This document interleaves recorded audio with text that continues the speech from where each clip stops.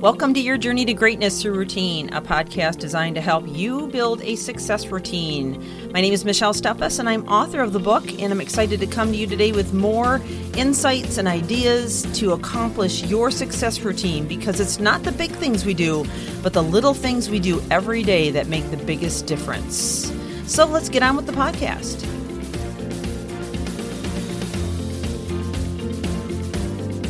Welcome back to the podcast. We are continuing in this series on stress and depression in children. And yesterday we talked about habits of a happy mind. Boy, if you missed that one, go back. That has everything to do with how you can make a high performance mind, but also a mind that is well adjusted chemically as well as functionally. Okay.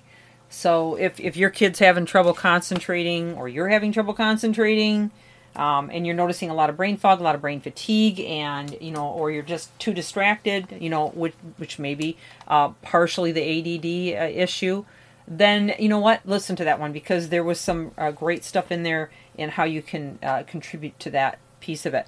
Well, okay, we ended talking about how we shouldn't let our kids listen or look at the screens an hour before bed. Really, they recommend 2 hours before bed, but I said an hour before bed because it's better than nothing, right?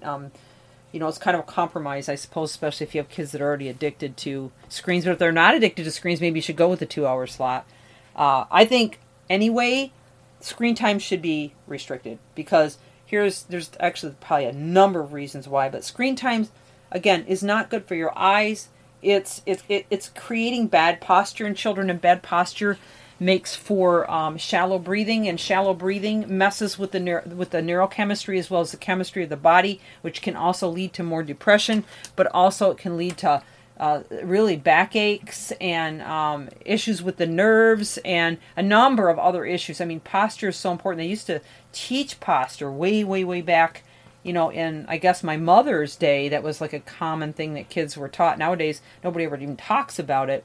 But I see it making a rebound, and there's actually some things you can order online to help you with your posture if you're struggling with a hunched over appearance. But furthermore, when people catch you in that position, it doesn't do much for your, first impressions. It doesn't help your confidence either, because when you're slouched over, it actually increases cortisol and lowers testosterone, which is the obviously the part of you that makes you feel like you have stamina, energy, and some kind of confidence level. So it really, there's so much to this that I could tell you. I'm just trying to keep it in simple terms so I don't confuse you.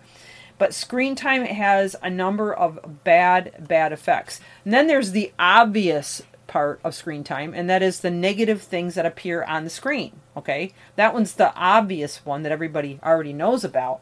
And there's nothing worse than looking at something horrifying either right before bed or when you first wake up in the morning, because it's going to screw up your body chemistry, your neurochemicals, your physiology, and your mindset for the entire day, or even at night keep you awake if you've just read it.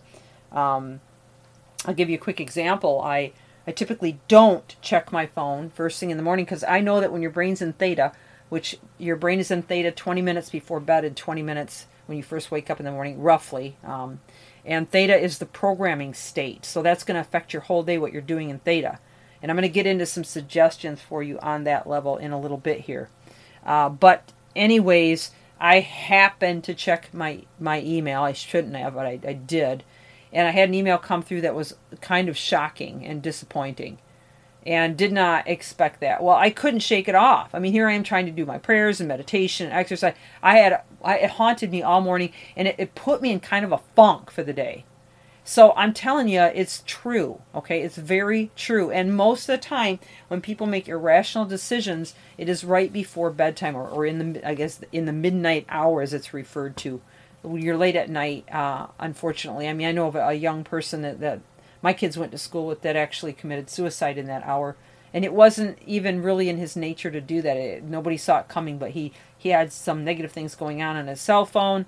And those negative things just, made him irrational, and he just did it.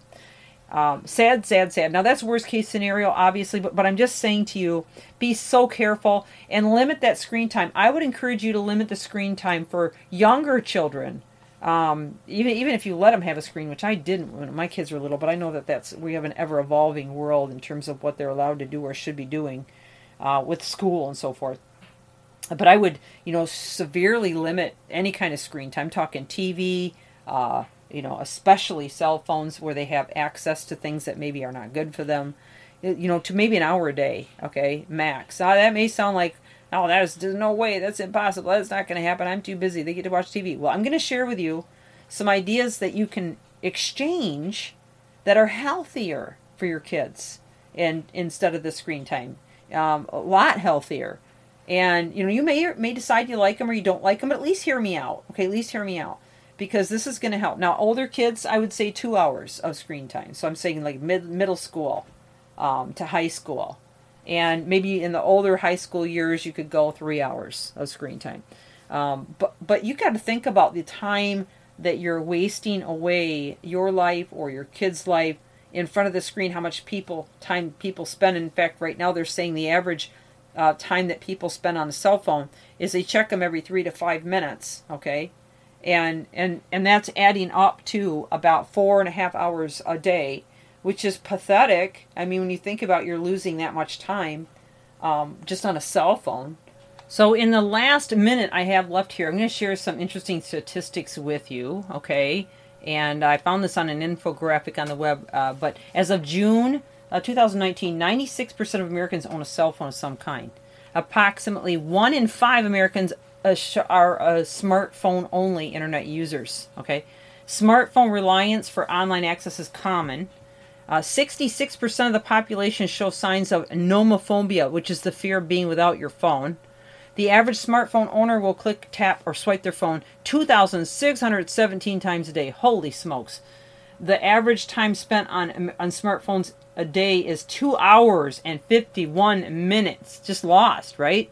When leaving your phones at home, 50% of respondents say they feel uneasy. 26% of accidents involving cars are caused by cell phone use.